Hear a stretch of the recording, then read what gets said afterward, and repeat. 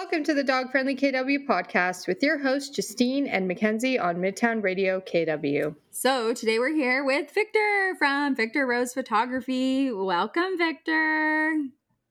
Thank you so much for having me, guys. Long-time listener, first-time caller, but I'm very, very excited to be here today. Caller, you make it sound like you're like calling in on like a Motorola Razor. What was that, Chloe? Remember Chloe, the fortune teller that you would call on old cable TV? Oh my God. Anybody? Come on. Okay, anyway, now we're okay. That landed well. Hi, Victor.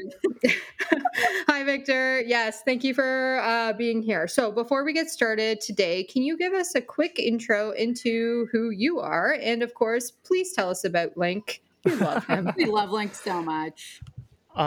I'm Victor, owner and camera guy at Victor Rose Photography. But we all know the real celebrity around here is Link. He's our studio doggo, family doggo. He's our 10-year-old Samoyed.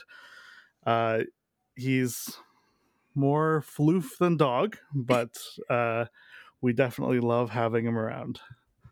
Link is, well, for those that don't know, Victor and Link are on the Dog Friendly KW team. They help us out with all different types of stuff around events. And we've gotten to know Link over the last half a year or so. And he's literally the floofiest, sweetest, most loving dog on the planet. Like, I don't like to pick favorites, but like, Link, the soft spot in my heart, that's for sure. He's definitely curled up to me right now because he's like, Dad, who are you talking to? There's nobody here. Aww, Link. He's a good boy. He really is Team Floof. All right. Well, thanks, Victor, for that. Why don't you start by telling us how Victor Rose Photography started off and what was its inspiration? That's a great question. Without boring you with the long details of a crazy origin story, the short story is that we started Victor Rose Photography, my partner Tiana and I, who happens to be the Rose in Victor Rose Photography. That's her middle name.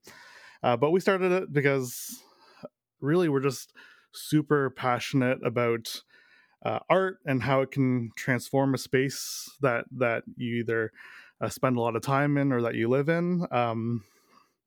And we kind of live in a world where we're taking more pictures than we ever have in like the history of humans. Every single cell phone out there has probably thousands upon thousands upon thousands of pictures on them.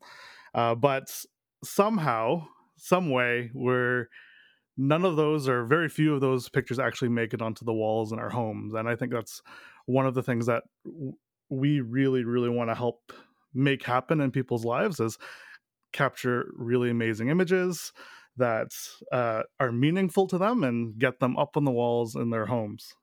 And then kind of what we learned along the way is the kind of healing power of photography. What we found is we'll photograph a lot of blended families or families where you might have difficulty having members of it feel like a part of the whole, and having that kind of artwork up in your home really, really helps with those situations.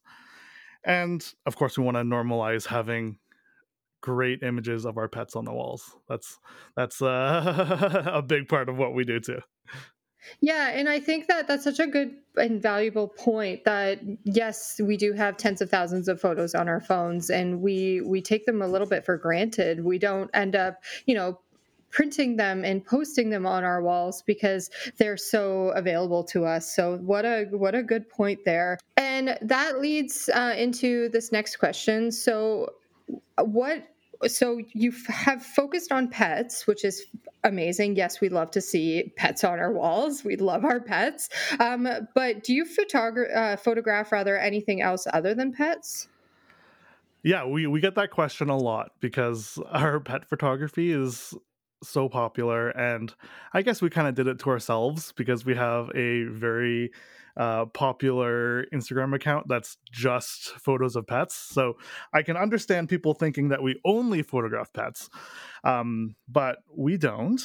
We also actually do a lot of commercial photography and family portrait photography as well.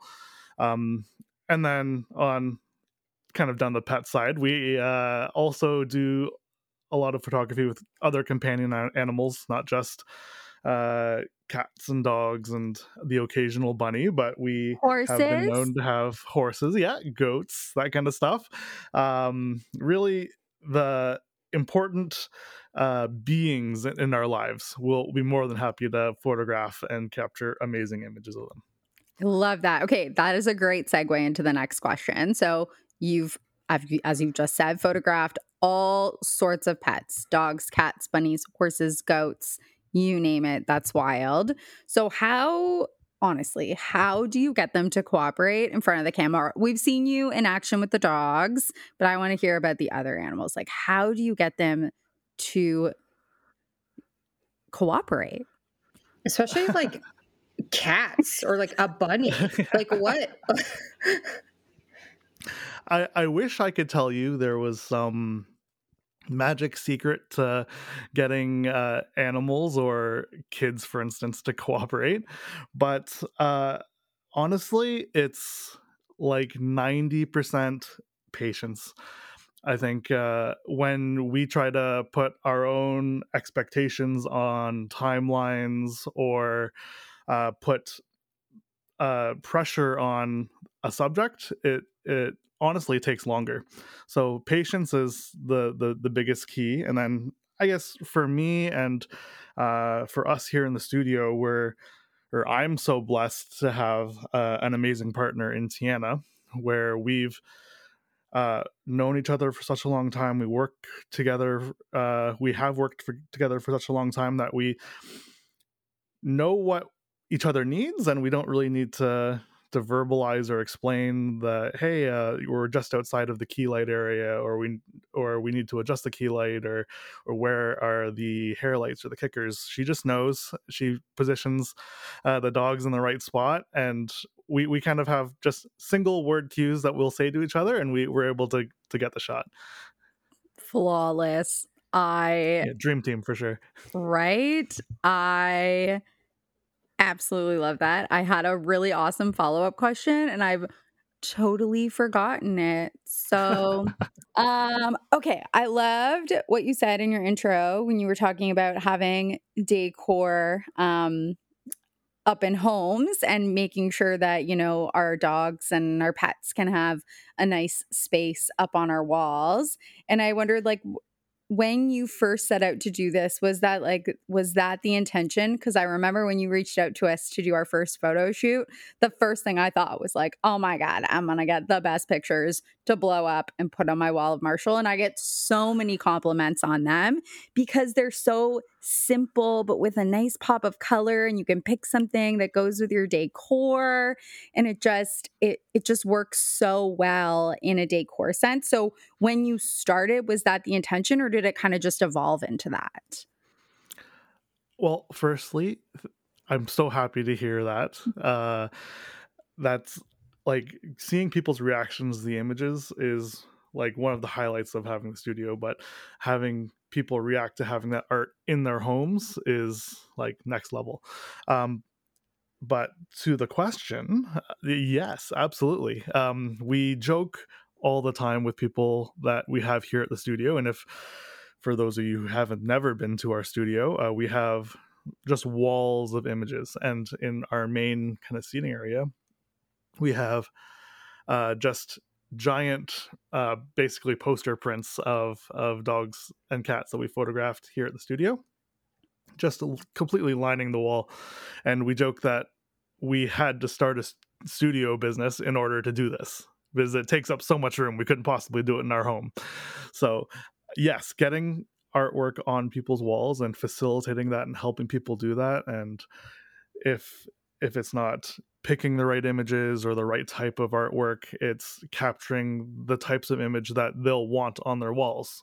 We'll do that with a purpose. We'll discuss what it is they want and the types of images they want, and we'll go out and seek to try to create that. And hopefully meet that expectation of what they want, to hit that threshold of, yeah, we want to print this, we want to blow it up, we want to put it on our walls.